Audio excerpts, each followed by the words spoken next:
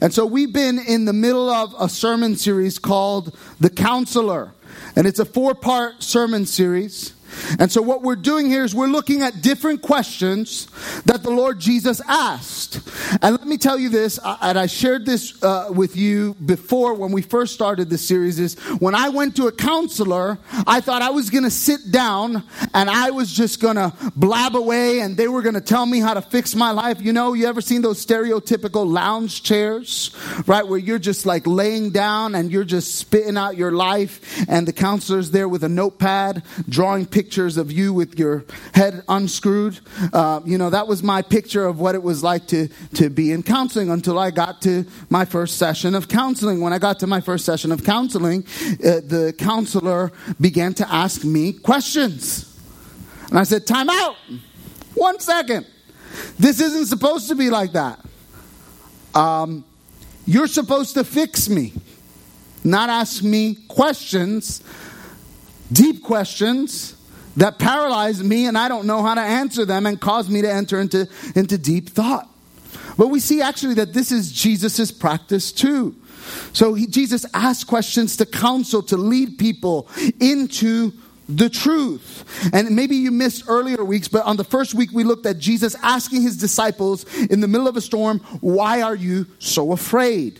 And last week we saw Jesus asking 2 blind men that were asking for healing, do you believe I can do this? And next week on Easter weekend, we are going to land this plane and we're going to deal with one of the most common spiritual challenges in all of Christianity. We're going to talk about spiritual doubts. And here's the question that we're going to base ourselves around. After the resurrection, Jesus appears to his disciples and here's what Jesus says. Jesus asked them, why did you doubt? Didn't you know I could do this? Didn't you know I'd be back? Haven't I been telling you this whole time? I'm going to go away. I'm going to die. I'm coming back in glory. Why did you doubt me? Today, though, we're going to talk about a very important subject. Jesus asked a man who had been sick for over 38 years, do you want to be well? Do you want to be well? And what I want to do is, if you will, listen to this message today through the lens of an ongoing problem that you might have in your life. Is anybody here problem free? Y'all got issues? I'm sorry. I guess you guys are good. You don't need Jesus. You're fine. Do you have issues? Amen. I got issues. If I could, I'd lift up both my hands and my feet. I got a whole lot of issues. And I'm sure you do too. But I'm not talking about short-term problems here that are here, but then they're gone in a few weeks. I'm talking about ongoing problems, struggles that you have for a long time. For some of you, it's an ongoing medical issues. Maybe you've had chronic headaches or some sort of pain that just won't go away. Maybe it's an ongoing depression that hasn't left you for months or years. Some of you, perhaps you have an ongoing problem with overspending, overeating, or overcommitting.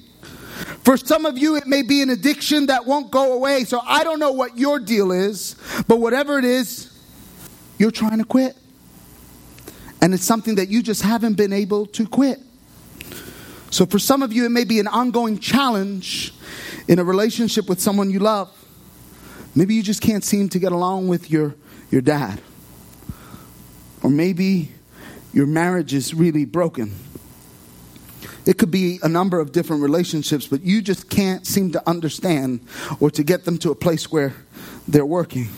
So I want you to listen to this message through the lens of whatever ongoing challenge that you have. And we're going to believe that in a moment in the presence of Jesus, we can be changed. So John 5 is our text. We're going to look from verses 1 through 9, and then we're going to talk about in detail John chapter 5. I'm going to start in verse 1, and I'm going to read it to you. John said this. He said, sometime later, Jesus went up to Jerusalem for one of the Jewish festivals. Now there in Jerusalem, near the sheep gate, a pool, which in Aramaic is called Bethesda, which is surrounded by 5 covered colonnades. So I've been here, by the way. I've been to Bethesda. It's a place that you could have gotten to by the temple. There was literally a walkway that would go from the temple into Bethesda. They literally just discovered this first century walkway that Jesus and his disciples would have taken the very last time that I was in Israel, which was just about 3 years ago. But this is not a regular pool. This is actually a natural body of water, and we're going to see kind of what happens here. Verse 3 says, "Here a great number of disabled people used to lie, the blind, the lame, and the paralyzed." And you might ask yourself the question, what are they doing here? You see, there was a tradition that an angel would actually stir up the water. And whenever the water would begin to bubble up, they believed that whoever got into the water first would be healed. And so you can only imagine, people might be waiting there days or weeks, that as soon as the water would begin to bubble up, it's a free-for-all. Who can jump in and rush into the water first? So verse 5 says this: "One who was there had been an invalid for 38 years. So how long has he been there? 38 years. So verse 6, "When Jesus saw him lying there and learned that he had been in this condition for a long time, he asked him, 'Do you want to get well?'" That seems kind of like an insulting question, don't you think? Right? That's like asking a broke guy, "Do you want $100? Yeah.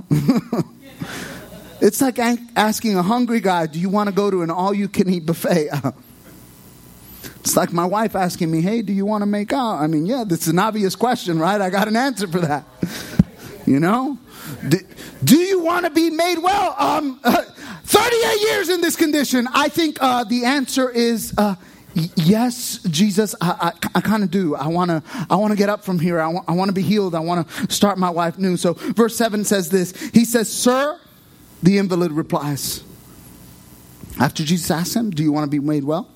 He says, "One problem, sir. I have no one to help me get into the pool when the water is stirred. And while I'm trying to get in, somebody else goes down ahead of me." Then Jesus said to him, "Get up, pick up your mat and walk." And at once the man was cured, and he picked up his mat and walked. See, a moment in the presence of Jesus changed everything for this man. So today I want to talk to you about problems and issues and sinful lifestyles that persist in your life. For 38 years, this man was sick. And a moment in the presence of Jesus changed everything. And I see at least 3 significant challenges for problems that persist. And perhaps you can relate to these. So I want to take you through them so that we're all on the same page. If you're taking notes or you're following in our outline, the first one is this: the longer a problem persists, the more discouraged you become. Right? Some of you that have an ongoing problem and it just won't go away, you've prayed for it for a while and just nothing changes.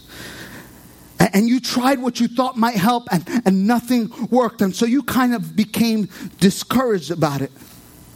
You try to work on your marriage. You prayed about it. You were nice. You went to church together. Your marriage is still on the rocks. And years later, you're like, "I don't think anything is going to help us anymore." You prayed about some physical problem that you had, and you went to some doctor. You tried another doctor. You tried another doctor.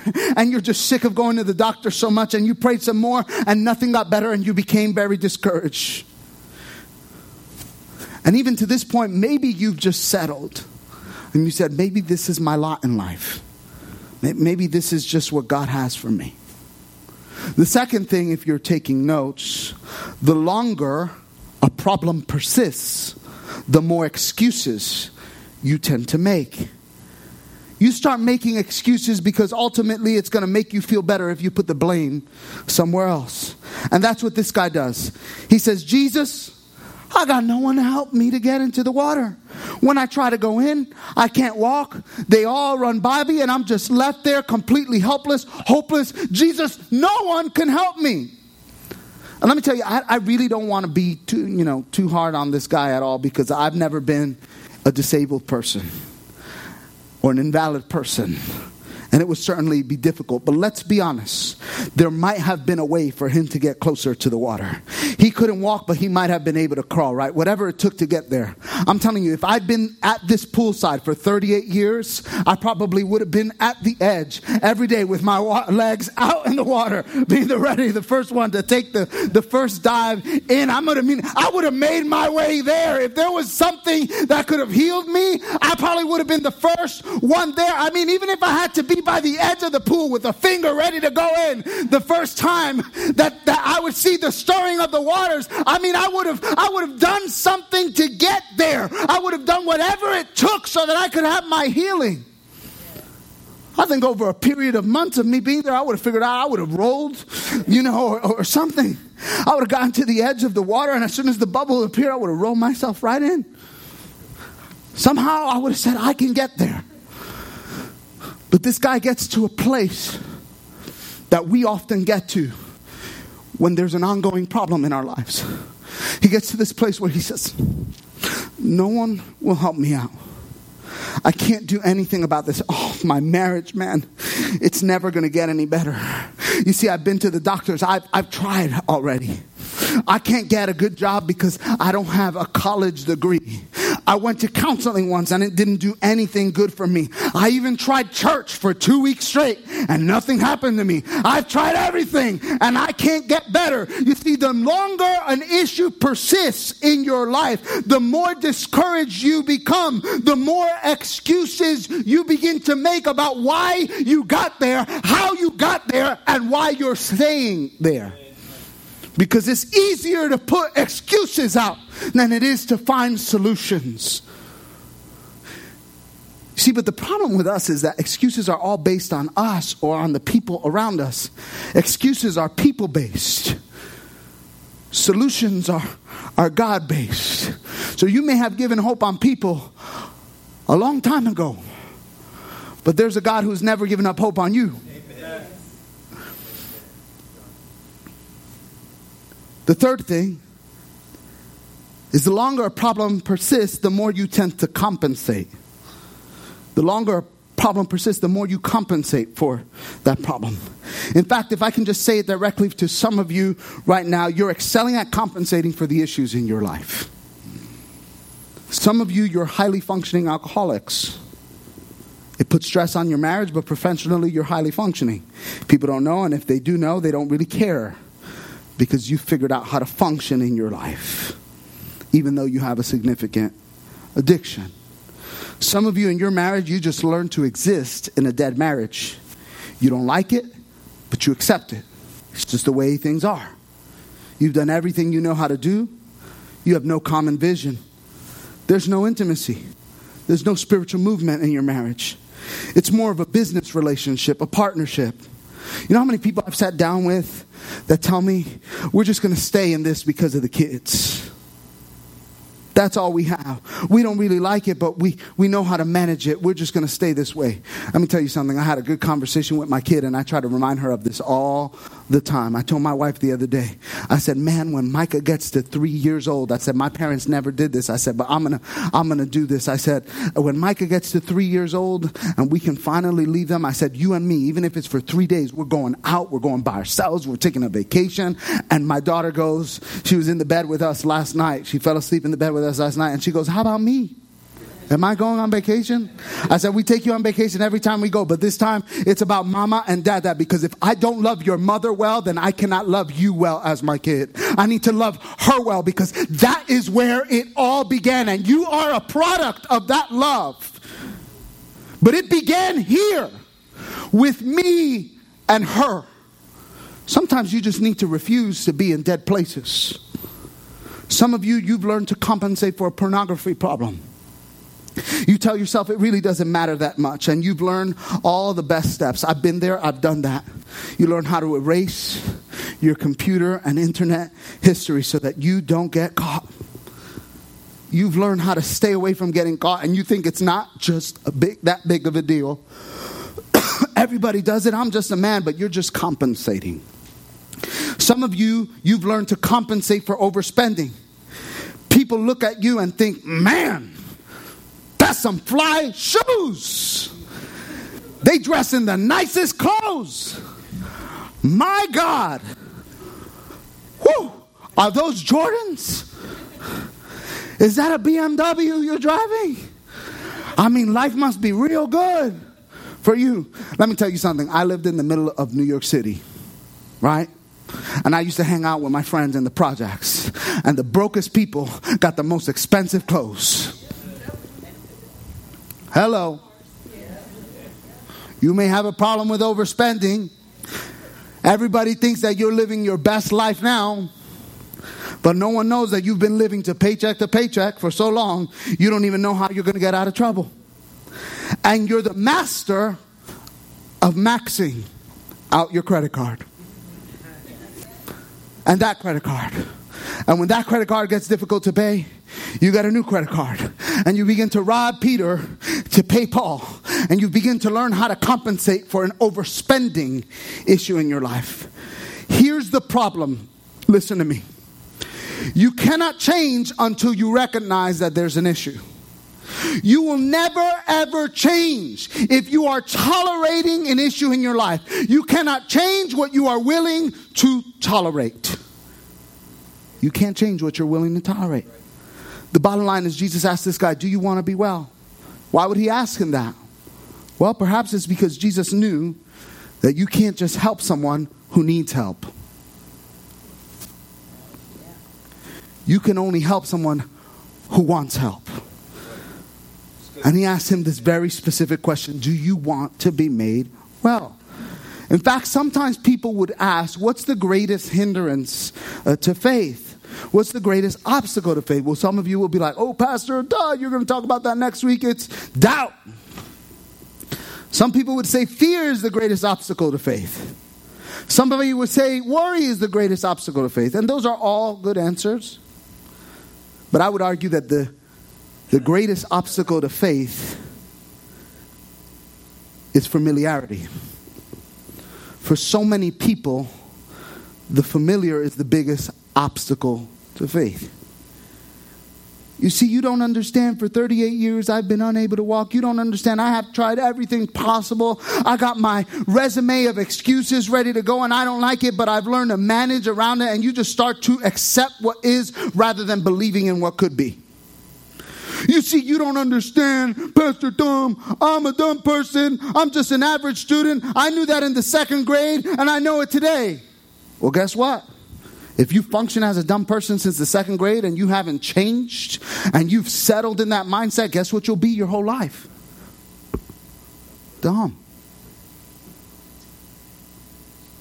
If you settle into your issues, you are declaring what you will be for the remainder of your life. Pastor Tom, you have no idea. Our family, we just struggled financially for years. My parents did. I did. My kids probably will. And that's just the way it is. I told my wife, I said, no way, no how. I said, I will break my back to make sure that my kids will never struggle the way I did. Never. Curse ends. I'm not willing to accept it because I won't tolerate it. You don't understand, Pastor Tom. I try to overcome this addiction, but I just can't seem to do it. I've tried to give it up several times. I just can't seem to do it. Here's the bottom line for you today. Until your desire to change becomes bigger than your issue, you will not begin to find healing in your life. Your desire for change must be bigger than the issue that is persisting. So the answer is, the question is, do you want to be made well? Do you want to? Are you willing to let go of familiar places, familiar spaces, and do something about it? Because honestly, for some of us, you're compensating for making excuses. Yes, you're discouraged, but you're simply used to living where you are. And I believe that the Spirit of God would ask you today, do you really want to be well? Do you really want to be out of debt? Because for some of you, shopping is your drug of choice. You may say you want it, but your actions don't say it. Do you really want to be out of debt? Do you really want to overcome the addiction that has held you hostage for years? Because some of you, you are so comfortable in the known. And even though the known is uncomfortable, they're more comfortable in the uncomfortable. You're more comfortable being ratchet and ragged in the situation that you are than not knowing what the future holds for you. You're scared of what freedom could look like. You're scared of not being the same person anymore. Well, I came to tell you, the Bible says that Jesus came to call us to be new in Him. Amen. Thank you. I know what it's like to be in this prison, and I may not like it, but at least I know what this is like. I don't know what that's like. Do you really want to find healing in a relationship? Do you really want to be made well? Because you can't just help someone who needs help. You can only help someone who wants help. And you cannot change what you're willing to tolerate. And until your desire becomes bigger than your issue, you'll not start to find healing in your life. So Jesus asked the question, do you want to be made well? And here's what this guy says. The guy says, hey, I've got no one to help me. I've got no one to help me out. And Jesus looked at the guy and He said, get up. Pick up your mat and walk. Get up. Pick up your mat and walk. Notice Jesus heals the guy supernaturally. I want you to notice 3 things in this moment. Number 1, the sick guy didn't even ask to be healed. Number 2, he did nothing to earn it or deserve it. And number 3, the healing did not happen the way he thought it would. And this is going to speak to somebody today. Jesus did for him what he didn't even ask Jesus to do. This is one of the million reasons why your greatest priority in life needs to be to press into the presence of God, to get to know His Son Jesus. That's why when you wake up in the morning, you need to say, God, today I exist to give you glory. I want to live my life in such a way that it makes a difference for you. My life is not my own. I surrender it to you. And as you get to know Jesus, and as you press into Jesus, and as you get close to Jesus and listen to me, He will do things for you that you never even asked Him to do. He'll bring healing in your life in areas where you didn't even know you needed healing in your life. He'll change your thought processes in ways that you didn't even know that you were dysfunctional. He'll bring forgiveness and healing into your heart in areas that you didn't even know that you were sick in. And when you get close to Jesus, He will do things for you that you didn't even ask Him to do. He didn't deserve it. He didn't earn it. And Jesus didn't heal the man because the man was good. Jesus healed the man because Jesus was good. And that's called grace. We can't earn it. We're not good enough for it. We can't give our way to get to it. We can't work our way to get to it. He gives us blessings untold because of His goodness, because of His grace, and for His glory, He did this thing. The third thing you'll notice is the healing didn't come in the way the man thought it would. If I can just get to the water, I'll be healed. But the healing didn't come through the water. Some of you, you've been searching for healing in this particular way, in this category. You're searching for it in the water, but I came to tell you it may not come through the water, but it will come through the living water. His name is Jesus, who does something in a way that you didn't even expect it to be done. And I don't know who I'm talking to today, but some of you, you're in financial trouble and you keep on buying lottery tickets hoping that it'll get you out. Thus saith your pastor, it ain't coming through your lottery tickets. It's not coming that way. You expect it through one way, and God may bring you a blessing, a healing, and a transformation in a way that you never expected to receive it before. And that is the power of a good God. Amen. Let me tell you, I've been there. There were areas in my life. I'm going to give you just 2 snapshots into my life. One related to the church. For years, since the moment I got into this church, I desired for this church to be something greater, but something else. And I've worked hard, and I've pressed in, and I've busted my behind, and I've cried tears, and I've shed blood, and I've put my family through hell just to see the church rise up to be something. And my whole thing was that one day, hey, Risen King will be a mega church. I'm going to work hard and hard and hard and hard and hard to make sure that that happens. Until I went through a season in my life that was felt like more loss than it was blessing. And I had to begin to see maybe my dream isn't God's dream. Maybe my thoughts and my ideas were mine and they weren't God. And so slowly felt like something that began to cocoon into itself, like a fetal position. Felt like I lived my life from that place for a long time. So I felt like God began to birth something in me. Something that looked different. And I felt like God was telling me, this is not what I want you to pursue. This is not the route I'm calling you to go. And I began to think and I began to say, what's wrong with an awesome small church? Not that I settle in that place. Not that we wouldn't continue to push harder. And then I began to listen to a mega church conference. And here's what they said in that conference. In a mega church, from mega church pastors and from researchers, the message was all the same throughout. They began to recognize one thing. And here's what they said. The age of the mega church is over. The age, and here's what they said. This is all they talked about the entire conference. The micro church is on the rise. And here's what they said. They said, would you rather have 1,000 people meeting in one building and only 125 of them are on mission for Christ? Or would you rather have 100 churches of 100 people where all of them are serving on mission for Christ?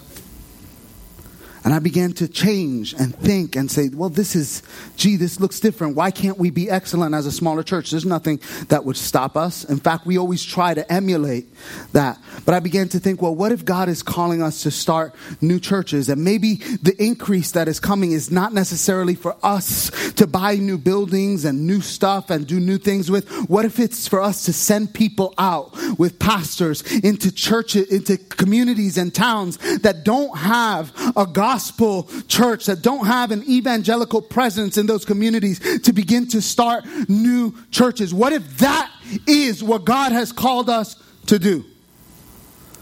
I want you to know something. I don't hate on mega churches. I love them. Believe me, I don't. But this is a true statistic. Smaller churches produce more pastors, missionaries than larger churches do. Bet you didn't know that. More pastors, more missionaries, more gospel workers are produced in smaller churches than larger churches. That's just simple research. That's not made up stuff. And so God began to show me maybe some dreams need to die in your life so that new things can be birthed. Maybe some ideas were birthed in you and what you saw other churches doing on the outside, but that's not what I'm calling you to do. Maybe what you have will look different from what everybody else has. Maybe the way you expect God to deal with your issue is not how God dealt with John and Jane Doe and the same issue that they had. Maybe God will come and break through in a different way. That was one thing. Second thing I'm going to tell you. March 4th, 2018, my life changed. I've been a father for, at that point, 3.5 years. And for the first time in my life, I held a boy in my hands. I'd had girls. My first 2 were girls, and I finally held a boy in my hand. And something strange that I didn't know was there. I thought I could be a great father to this boy all throughout my pregnancy, until some stuff began to manifest in my life that I didn't realize was an effect of how damaged I view relationships between fathers and sons. Until God began to deal with me and enter into the cobwebs of my soul and began to work inside of me to produce a healing inside of me every time I grab that boy, I say to that boy, you saved me. You saved me from myself. I didn't know how angry and dysfunctional I was in this area of my life until you came and you exposed something that revealed it to the power of the cross so that Jesus can truly heal me. It may not ever come the way you think, but Jesus says, get up, take up your mat, and walk. And if you're taking notes, Jesus essentially said this to him: I don't want to hear your excuses anymore. I want to see your faith. Don't you tell me what you can't do. Don't tell me what you're not able to do, what other people won't do for you. I just want to see you get up, stand up, and walk. I will do for you what you cannot do, but I want you to do what only you can do. I'm going to touch you. I'm going to heal you. But I want to see your faith in action. For 38 years, you've been talking about what you're unable to do. But I want to see what your faith really can do.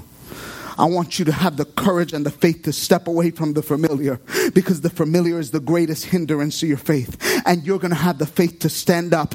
And when you think your legs are not capable of supporting you, all of a sudden they will. And this is going to talk to somebody today, because someone's going to take a step of faith to overcome a problem that you gave up on years ago. And I don't know what it will look like for you. You may drop your cigarettes in the garbage can as you walk out of the door. You may confess to your life group a challenge where you need help in. You may check yourself into a rehab or call a counselor, but you will take a significant step of faith, because guess what? You're bright people. And if some small tweak would have helped you overcome this problem, you would have done it years ago. And God is going to touch you, and you're going to take a step of faith. And for some of you, you will experience healing instantly. I'm believing that. Other of you, you may begin the process of a journey that leads to your healing. You thought it was going to come through the water. You had no idea that you were going to walk into church and the presence of God was going to meet you here today. And you were going to be touched by the power of the Holy Spirit. And it would spark something in you that only God can do. And other people are going to be looking and going, why are you so excited? Why do you have such hope? Why do you have such freedom? And you say, I can't explain it, but God was with me. God spoke to me. You see, I experienced Christ on that day. I felt his love on that day. And even though I walked in without hope and just thought this is the way it's always going to be, today I have hope because I've been with Christ. Do you want to be well? Do you want to overcome the addiction that's held you hostage? Do you want to be free of worry and anxiety and the fear that keeps you up at night? Do you want to be free of an angry spirit that hurts every relationship you've ever been around? Do you want to overcome the inability to trust people so that you can begin to trust and have intimacy with people once again? Do you believe that God is able to do anything and heal you of any physical sickness? Do you want to be made well? Because God just isn't going to help you if you need help. He helps those who want help. So do you want to be well? What changes do you need to make in your life? Every once in a while, you'll have to shift the gears on your life. Make changes so that you can get to a better place. You need to refocus, retool yourself, realize what's important and what's not. So do you want to be made well? I'm going to invite our worship team forward, and I want to pray with you today. And here's what I want to do. I'm going to pray for you, the entire congregation. And after I pray for you, the entire congregation, we're going to have 2 prayer counselors that are going to be up here in the front. And they're going to be willing to stay here with you, pray with you, work through your issues with you, and believe with you that God can and will heal, whether if it's instantaneous or through a process. So would you join me in prayer, church? Father, I pray that your power, your love, and your spirit and your presence would minister faith, hope, and healing to your church today. And as you pray, many of you right now would say, God is speaking directly to me. I have an ongoing problem. I want to take it before God and believe by faith that he can make me well. If that's your prayer, every eye closed, if that's your prayer, would you lift your hand up to the heavens right now? God bless you all. Thank you, God, for your presence in this place. Thank you for your healing power through Jesus. God, I pray that in your presence, faith would be built. God, I pray that by your power, you would do miracles, that people would be set free, that people would be healed. And God, I know that you're going to work. And I know that you don't want to hear our excuses anymore. You want to see our faith. And so I pray, God, that we would take steps of faith as you lead us. And God, that you would see our faith and be pleased by it. And God, we pray that in your presence, the healing would begin. We'll give you the glory for all that you do, because we believe that you're a good God who even do things that we don't ask for. Not because we're good, but because you're good. And we thank you, God. You may do them in a way that we don't expect, and we'll give you the glory, because you're the only one worthy of praise for all the ages. Amen.